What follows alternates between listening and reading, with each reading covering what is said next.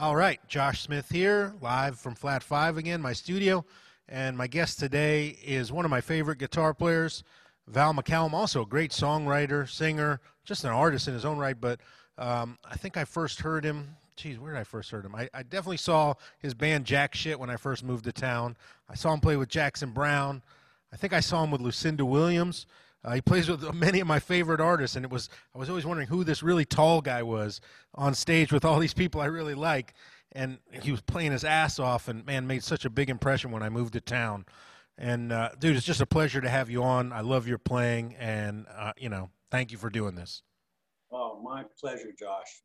Thank you so much, man. I really appreciate that. Yeah, man. So I'm curious, with everybody for a little bit of their journey, how they get started. I know you come from a really creative family, of musicians and actors and just creative types. But who put the guitar in your hand the very first time? My stepfather, Charles, bought me and my brothers all guitars for Christmas. I have three brothers. And so under the Christmas tree one year was a bunch of guitar cases. And that's kind of, I was 7 years old. I think Wow. maybe my older brother might have had a guitar before that, but he started it. And me and my brother Paul were the two that, still play guitar, after all this time. So 7 years old. He just had an inkling to do it. Did he play guitar? I don't really know. Did he play guitar?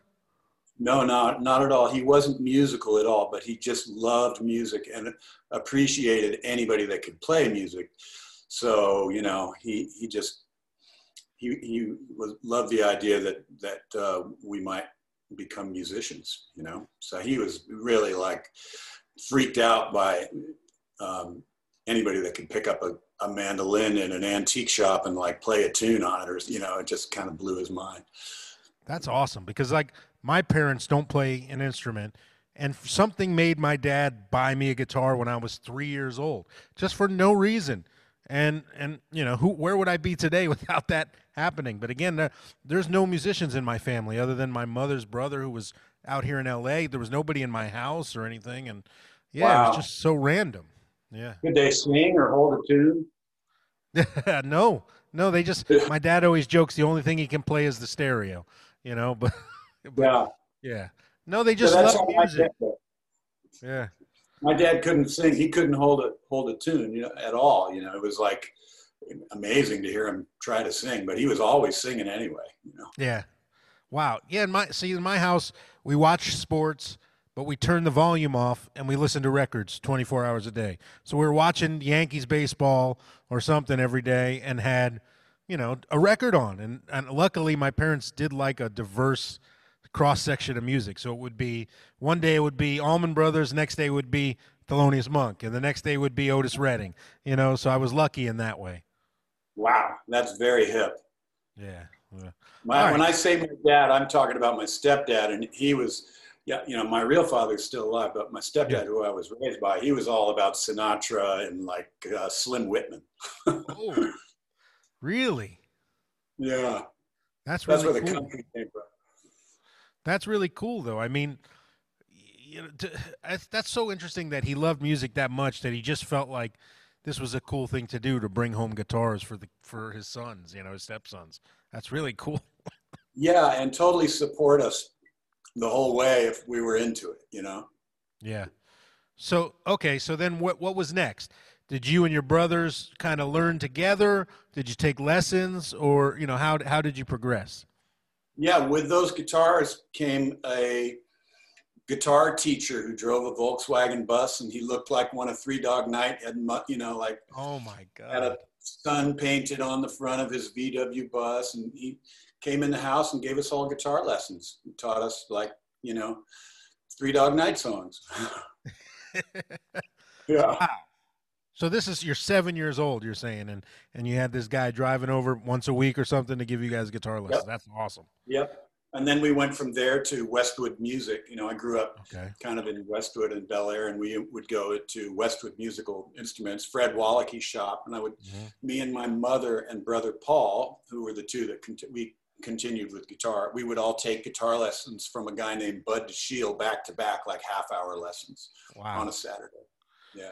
Wow. And when did you feel like, did you love it right away, or was there a moment when you felt like, it started to click and the real like deep love started to happen? For me, it happened immediately. My mom listened to really cool music, so we were listening to Beatles and stuff. Not as cool as your parents. No Thelonious Monk, man. Yeah. So as soon as I learned, why don't we do it in the road, which was just why don't we do it in the road? That's I was gone. Yeah. I mean, that's all it takes, something to just set the hook and you're reeled in forever. It just never changes. Then the concept of playing lead guitar, that was learning Johnny Be Good, the opening riff to that. And when my brother taught me that, I was like, shit, So your brother learned it before you then? Yeah, he's 5 years older. So he would learn it, he would learn everything. He was deep into it. He went to Berkeley. He's got actual reading chops and, Right. But I'd come home from school and I would just get on his couch and okay, show me this, Stairway to Heaven. Here we go. Wow, man. Doesn't fall away. Wow. Okay. So you were hooked right away and you're putting in the time, because it didn't feel like time. I know that feeling. It just feels like you're meant to be doing it. It doesn't feel like homework or anything. So when does the shift happen where you start to think you need to maybe play with friends or your first band or, start to get into situations with other musicians? Well, my brother had started a band with a producer named Bones Howe, who did The Fifth Dimension. And he had a studio on Tiger Tail Road in Brentwood. And we would drive over to his house. And my brother got me to play bass in the band when I was 7 years old or 8 years old. Unreal. So yeah, I was in this garage band with Bones House's son, Jeff, on drums, and my brother, Paul. And we would play at we played a few gigs. We played dances. And I remember we got a gig at my brother's summer camp, and my mom came in my bedroom. I was already in my PJs and bed at 7 o'clock or something, And she was like, "Oh, we're letting you go play with your brother at camp tonight at the dance." Unreal. When did you get your first pay at a gig? Because that was a momentous occasion for me. That I don't, I don't really remember. I mean, real, proper money is sort of the first thing I think of. I don't remember really making any money when I was a kid, but right. Yeah, probably playing in the lounges and shit back east in Vermont. My parents had a place in Vermont, and I used to play at Howard Johnson's with my friends' bands and stuff, and they'd throw me $50 or something. And what material are you playing at Howard Johnson's? Well, the band that I was playing with then, just not even top 40. He was into Beach Boys and Beatles and all that kind of stuff. But there was a band called the Davis Brothers Garage in New England. They were really happening, and they had great original music. But they had a great keyboard player who had ARP 2600s and all this fancy shit. And we were doing Emerson, Lake and Palmer and Santana and all that kind of stuff.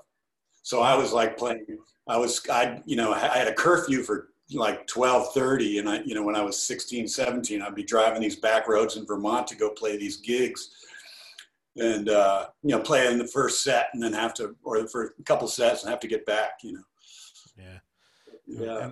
And what was the guitar you were carrying around at that time? At that time, when I was a kid, I mean, I was wheeling and dealing guitars pretty young, so. I always had one, but I started trading them pretty quick, so I don't know. I mean, it was either a Les Paul Deluxe probably, or a Tele Custom. Those were my first two proper guitars. Okay. All right. Yeah. Okay. So did you go to college after high school or no? No, I didn't. I never learned to read music. So my mom was not too thrilled about that. And she, she sort of begged me to like go to music school after high school. So I applied to, I think I didn't get into Berklee, which says a lot because I think they take anybody, but back in 1980, maybe it was a little harder, probably not. But so I went to Dick Groves for a couple days, and in the Valley, which is like a music trade school. And honestly, I know so little about music theory, and that I was over my head right away. So it only lasted a few days. So then, what was the next move then to start, like, making, like, when did you realize, okay, I need to kind of find my lane and start, paying some bills maybe, or making a living? Well, I mean, I've been fortunate to have had some help along the way. So I didn't really have that stress, but I was kind of I was able to make money playing music pretty early, pretty quick, just playing in bands and stuff. So yeah, it really wasn't an issue. I was kind of working pretty quick. Okay. I mean, making side guy change, which isn't really very good. I don't recommend it, kids. Yeah, and it hasn't changed, Yeah. It's the same gig money, same everything over the years. So okay, so you're out there in the scene here in LA, and you're getting called. What about sessions? When do those start to happen? Who starts calling you for the first sessions? Well, the first one was actually kind of like the best one. It's kind of like it never really got better than that. Okay. I used to be friends with Harry Nilsson's lawyer. And okay. Harry Nilsson's lawyer's son. And I used to play tennis over at their house, at this lawyer's house. And Harry used to come over, and this guy's wife used to say, tell Harry, oh, you got to listen to Val play, And he was like, he'd look at me in my tennis shorts and be like, don't make me do that to the kid. I remember him saying that, don't make me do that to him, So I ran and grabbed my guitar one day and like sat down and started boinking on my Strat on the couch. And like he actually heard something, and he was like, well, what are you doing next week? So he called me to play with him in the studio on this Yoko Ono album that he was working on. And I was like 18 or something, 18 or 19. So that was like my first like real session, and Jim Keltner was on drums, and it was full on. What a scene to walk into for your first session. Holy cow. Yeah, I mean, it was a trip, and I don't remember being as nervous as I should have been. The whole thing was just so ridiculous that, the way it went down, the way I came into being there, that I showed up at the studio, and they had a song already cut, and he needed a guitar solo. And Harry was like, all right, you're going to play the solo, kid, So I set up my little Jim Kelly amp, and the producer was this guy, Rick Riccio, and he kind of got in my face. He wasn't very friendly. And I remember he actually got right up into my face and said, what are you going to do? And I was like, what do you mean? And I knew that they just needed a solo on this track that was not particularly difficult. It was a bluesy thing. And I was like, well, just give me a shot, man. Just put it in record, Yeah. And I got it. Like, I think first or second take was good, And then that producer came back out to me, and he was like, you're beautiful. It was a real Hollywood moment.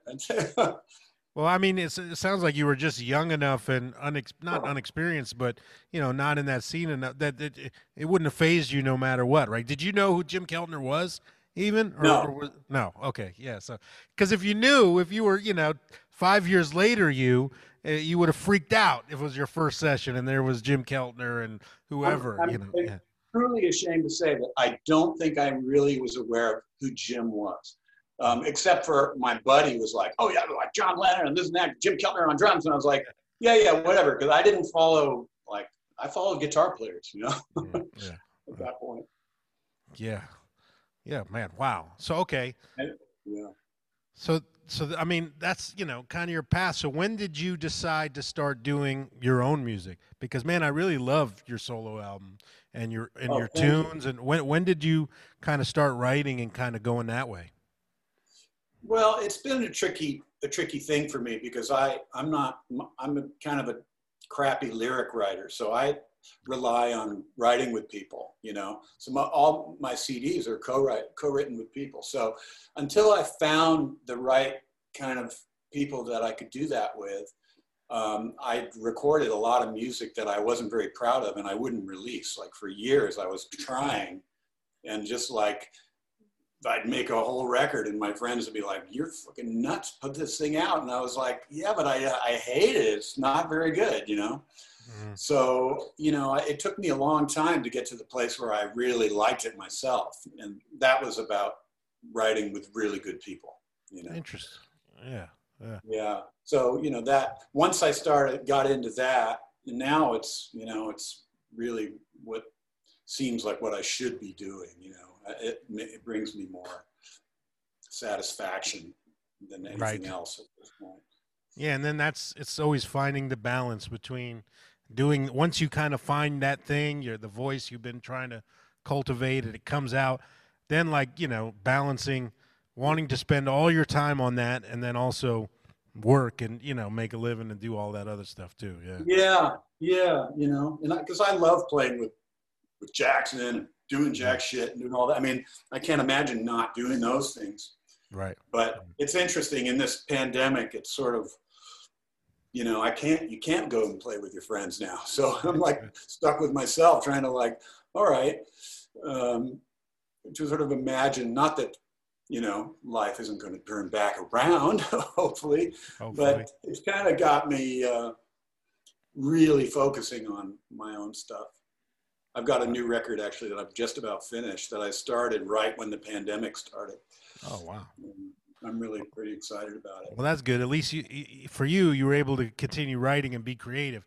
Because I found that's the part that has gone. The writing, I just have no kind of passion for writing at the moment. I'm playing every day. I'm shedding. I'm practicing. I've been producing a lot of records, mixing stuff, doing sessions, but writing my own stuff is just, man, no inspiration. Yeah. Yeah. I think everybody's handling it differently. The pandemic. It's like, Yeah. yeah. Yeah. Well, for me, like I said, I collaborate, and I've just found myself in a really nice trio of me and these two other guys, and we've just been banging stuff out. So as soon as I get a whiff of that, something that's really hitting, then I hit it pretty hard, and that's what I've been doing. Yeah. Yeah. All right. So tell me a little bit about Jack Shit. And for the viewers who don't know Jack Shit, please go buy these records because they're great. It's a great band filled with great musicians. Davey Farragher. I know you played with Davey before, right? Had you ever played with Pete before that band? Um, yeah, Jack Shit came from us doing the music for the TV show Ally McBeal. Oh, right. And Vonda Vonda Shepard, Shepard. right? Yeah, yeah. Yeah, Vonda did the music, and she was friends at the time with Mitchell Froom, and we all knew producer Mitchell Froom, who did Sheryl Crow and Crowded House, and he is the one who brought Pete from England. And because of Ally McBeal, actually, I think Pete flew here to do the show, to be the drummer for the music for the show. Really? I That's how it didn't see. came I about. didn't know that. That's amazing. Yeah, it was really great. I mean, that was a great gig. Vonda was like, had kind of struggled in the music biz, as talented as she is, doing her singer-songwriter stuff. And then she landed that job. And I actually toured with her for years before she got the gig. And it was kind of like, well, it felt like she was kind of beating a dead horse a little bit, because she's heading down the real singer-songwriter lane when maybe she should have been doing more of a pop thing. But and then, when she got the show, she handled it just right, because she'd struggled enough to know how to really, like, she just worked her ass off during that, and she got us paid really well, and it was a fantastic gig. But we were doing the on-camera stuff on the TV show, so every episode there was a barroom scene with Vonda singing. So every week we would cut songs for the show. We would be on camera, and those on-camera days took 14 and a half hours. So we would sit around in the trailer playing Graham Parsons songs, and that's how we put Jack Shit together. Wow. That's awesome, man. And so so you had never played with Pete before the Ally McBeal, Vonda Shepard thing? No, I think I did just like a couple of records with Mitchell. Okay. Yeah, maybe more than a couple. We did quite a few records before the show. Yeah, so Pete came out here to do records with Mitchell. Okay. Mitchell would call me for quite a few records back then. Yeah. And then it all kind of came together. So when you write tunes for Jack Shit, do you get into character before you write the tunes? No, we don't play. It's all covers. You don't ever do any originals? I thought there were a few. No. Nope. Oh man. Well, that's my everything we do. I mean, we put our spin on everything, so a lot of the stuff isn't all that recognizable, and we pick a lot of obscure stuff. But yeah, we did, but it didn't really. It kind of became serious, and then kind of took the fun out of it a little bit. Like, oh wow, we're going to take ourselves seriously. I can see that. Oh, it's a great band, man. It must be just fun, to have an outlet like that to kind of blow off steam with your friends. And it's, not that serious, but yet the music is still incredibly rewarding. Yeah, man, I just absolutely cherish my relationship with those guys, and to be able to play with them. I mean, it's as good of a rhythm section as I have ever played with. And every time we play, which is, once a month. Sometimes we would take time off when the guys are on tour or we're out of town, and we get back together. And after 20 years of doing it now, we can actually play without getting together, just show up and play. And it's always shocks me how comfortable it is. It's amazing how that happens when you've done a gig for a long time. It's like you'll even remember, hey, remember how we opened the show that time on this day in 2006? Let's open like that, and it's like, yeah, we did that one time. How do you remember that? Just do. Yeah. All right, let's get into our 10 questions. All right, Val, when you started learning playing, you kind of answered this already, but what was the first thing that just like totally wound you up and hooked you? So when you figured it out, there was that proud moment of, I can't believe I figured this out. Like, I'll never do anything else forever. This is it. Oh, I did say Chuck Berry, Johnny Be Good, but, having my brother doing that, being able to do that, and then just bam, bam, bam, and then have that go into all those Keith Richards, like some Rolling Stones songs. I think that was it, for me. Yeah, well, that's a good one. Yeah. I mean, you can't ask for more. I mean, and obviously I can understand why.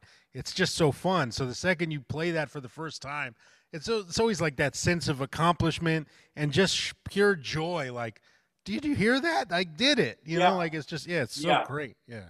And it's a double stop, the first lick. It's so great. Oh, man. Okay, what was the first solo you ever learned note for note?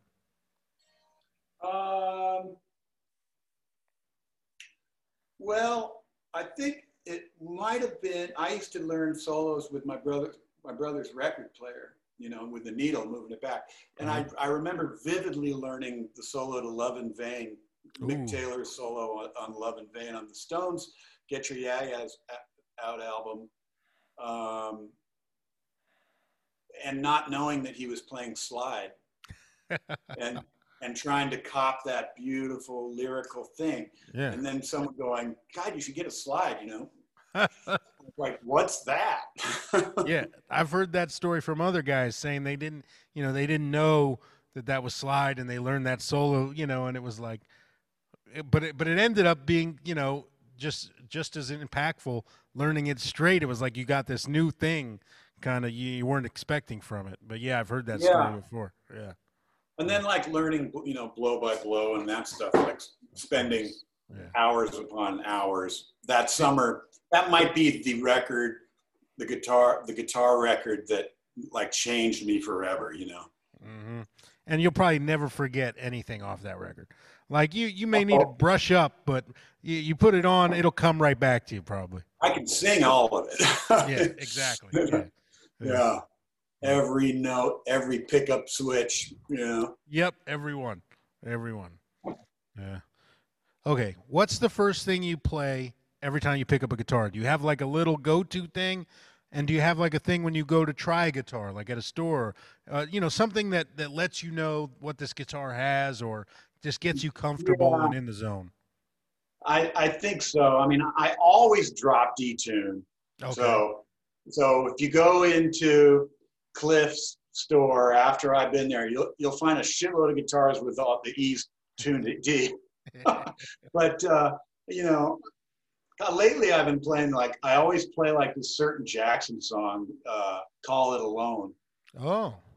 It's just this beautiful. Well, it's a Lindley written co-write. The only song he wrote with David Lindley, actually. Okay. All right. But it's a beautiful guitar riff.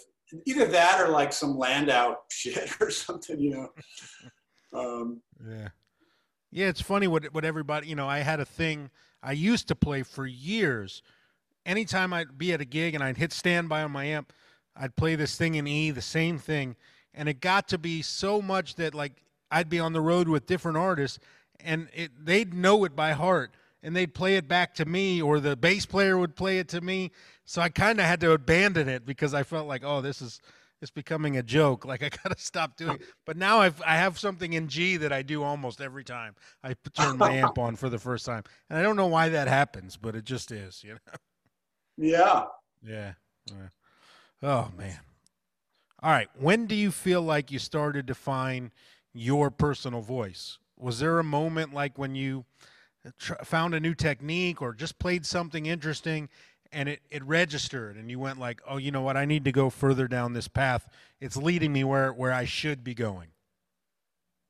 Well, I was always drawn to guitar players that seemed to be singing on the guitar, you know, and I learned a lot of like Lindsey Buckingham and Oh yeah.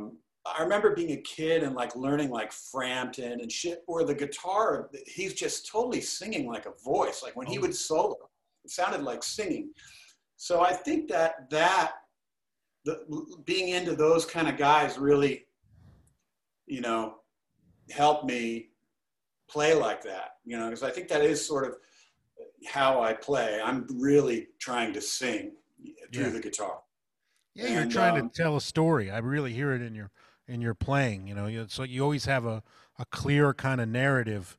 You know that doesn't say. I mean, not that you can't play a lot, but it never says anything kind of superfluous. You get to the point, and you say what you're oh, well, meaning to thank you. say. Yeah.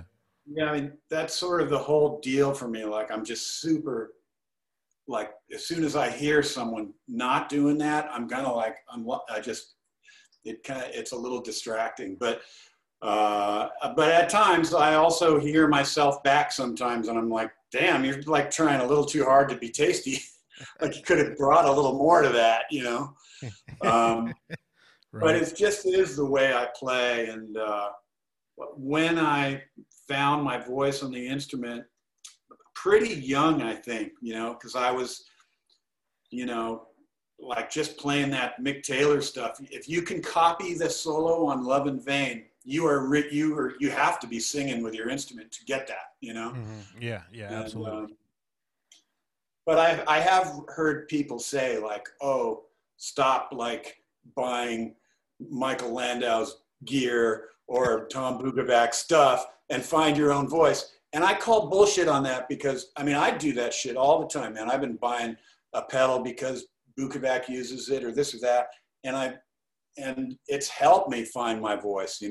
Yeah. Um, you know, I might be a little off the track there, but No, but I mean the gear. So the gear side of that equation is an interesting thing because certain pieces of gear are certainly, at least in our memory, tied to certain players. So it's like, yeah, when I see a guitar player with a, a voodoo, what you call it, the voodoo pedal that Mike uses, and an I've Arion got it right chorus. here. Yeah, the I'm very good Voodoo one, and an Arion chorus and an SD9. I know where they're coming from. You know what I mean? But it Yeah, doesn't mean they're going to sound like Mike or play like Mike.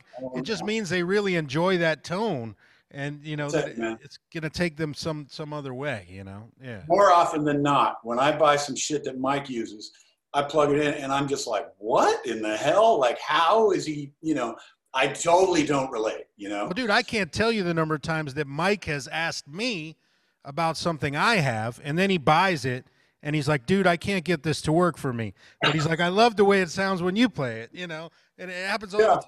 Yeah. And I'm like, dude, well, that's it's the same. I try, you know how many SD9s I've bought in the last 20 years and sold? what is that the sonic distortion? Yeah, Sonic. Yeah, no, I don't understand that thing at all.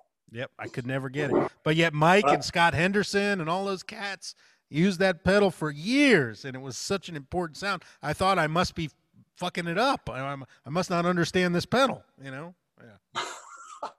yeah. no, man, it's I've gone down that road many times, Yeah. buying other people's shit and then selling it. Although Bukavac's hit me to some great stuff. Yeah. You hit to him. He's Oh one of yeah, my absolutely. favorite. Yeah, he's great, man. What Like a great player. like the Boss EQ pedal. Yeah, yeah, I love that thing. yeah. All right. What or if do you have a key or a style or a groove that ever just kind of plays in your head all the time? For me, I like sometimes even when I'm in a conversation, and definitely like if I'm cooking, if I'm driving, and always before I fall asleep, for some reason I'm hearing a groove. I'm hearing a shuffle, normally with some swinging beboppy type phrasing on top, like an endless improvisation of it's normally in B flat. And I'm just wondering if you have anything that kind of plays like that, in your head. Uh, no, I mean, lately it's just what I'm working on, Right. but that day will just be in my head all night. And sometimes, Right. like the other day, I was trying to get a guitar sound and I fucking spent hours trying to get it and never got it. Kept me up all night. That guitar, the riff I was playing was in my head all night.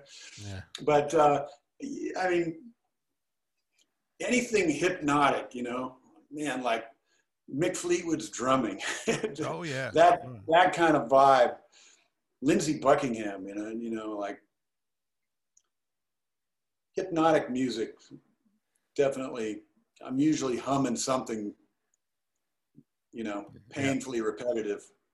Yeah. Yeah. It gets so bad for me that I can't fall asleep almost until I kind of like wrap up whatever this solo is that's running in my head. Yeah. It has to have an ending. It, Oh man. yeah, and it keeps going over the bar line, and I'm like, "Fuck, just play a turnaround and end this thing." Yeah, Oh yeah. man. It's every night, almost every night. I hear you. Yeah. All right, what's your biggest weakness on the guitar?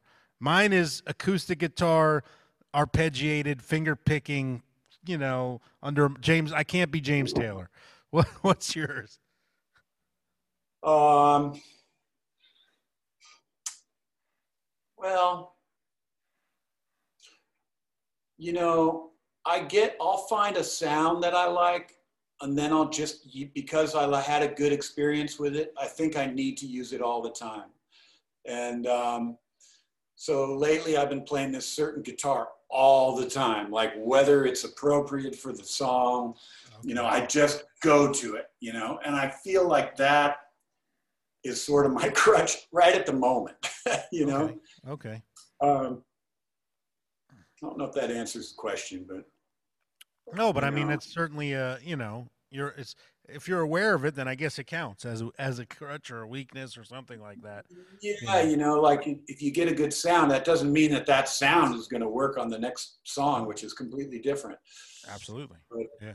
Yeah, I mean, you know how it is when you're trying to get a sound and you don't get it, how frustrating that can be. So frustrating. So frustrating. All right. Who's a huge influence on your playing that people may be surprised to hear? Oh, wow. That's a good question. Um, hmm. I'm going to have an answer for this in the middle of the night tonight. Um, cut. Uh, Neil Young. No, but everybody. Well, I don't know. I mean, I do like. I love imperfection in singers and guitar players. You know, if it's got that attitude and soul. Yeah, you love honesty. You love just people that are. It just comes out the way they feel it. Yeah. Yeah, it's like I'll take Keith Richards singing. You know, um, Bob Dylan not so much. You know, but yeah, I'm with you. I mean, I love Bob Dylan, of course, we all do. But Yeah. when somebody's just reaching for it and fucking up a little bit along the way, and to me, there's just nothing better than that. Mm-hmm. Yeah, I mean, you can tell when somebody is being 100% honest and when somebody's just putting you on with, some form of a show or some sort of faking it, some sort of, just preening and prancing up there. It's like I'd much rather listen to the guy who doesn't have quite as much to say, but man, the fuck does he know how to say it, versus Yeah, somebody who knows how to say everything and is just shouting it at you in a way that's not enjoyable, yeah, Yeah, yeah. No absolutely. kidding. Yeah. All right. Would you rather have a great guitar and a shitty amp, or vice versa? A great amp and a shitty guitar. Depends. For live or studio. No, if you just Def- had to choose in the moment for live and you had to oh, either have a shitty amp and a great guitar or the other way around, which would you rather have? oh God, that's a very hard question. But I'm probably going to say for live playing the amp for sure. I'm with you on that one. It's split down the Yeah, middle, the answer, but I'm with you on that one. I would always go with the amp over the guitar. yeah. I mean, if the amp's not happening, boy, you are screwed. Yep. Yeah. I know I'm more comfortable with an amp that works and gives me a decent sound and any guitar than I would be even with my own guitar and like a crate with digital reverb and no Yeah, headroom. I'll know the yeah, audience will get a better show from the other way around. yeah. If the guitar's got a volume knob and a tone knob, Yeah. you might be able to, Yeah. find your way around if you got a good amp. Yep. Yep. All right, I'm with you on that one. Not that I use a volume knob or a tone knob ever. Ever. Oh man. Okay. What keeps you motivated, man? Like, what keeps you learning new stuff every day and wanting to be better tomorrow than you are today? What is it that keeps I guess the fire burning? Well, I mean, to be honest, I'm really bad about learning new stuff. And every now and then I'll hear, I called you like a couple of years ago. So I saw a clip and you explained something. I've never really learned any music theory and harmony and stuff like that. And I've always wished that I could play a little more outside, maybe learn, like play bebop or just it's amazing like what little things can really open up huge doors. And I don't follow that as much as I should. I remember seeing you showed one of your videos and I was like, I got to call Josh and get like lessons, man. And I called you and I didn't follow through on it. But I really don't do it because I spend now all my time like trying to write songs, write music, or like playing with Jackson. If I'm in that world, then I'm like learning his songs, just how they go, not so much parts. But there's a bit of that too, learning parts Yeah, and stuff. sure. Yeah. But yeah, I mean, I could definitely, I would love to learn some more. I mean, I remember I did Bruce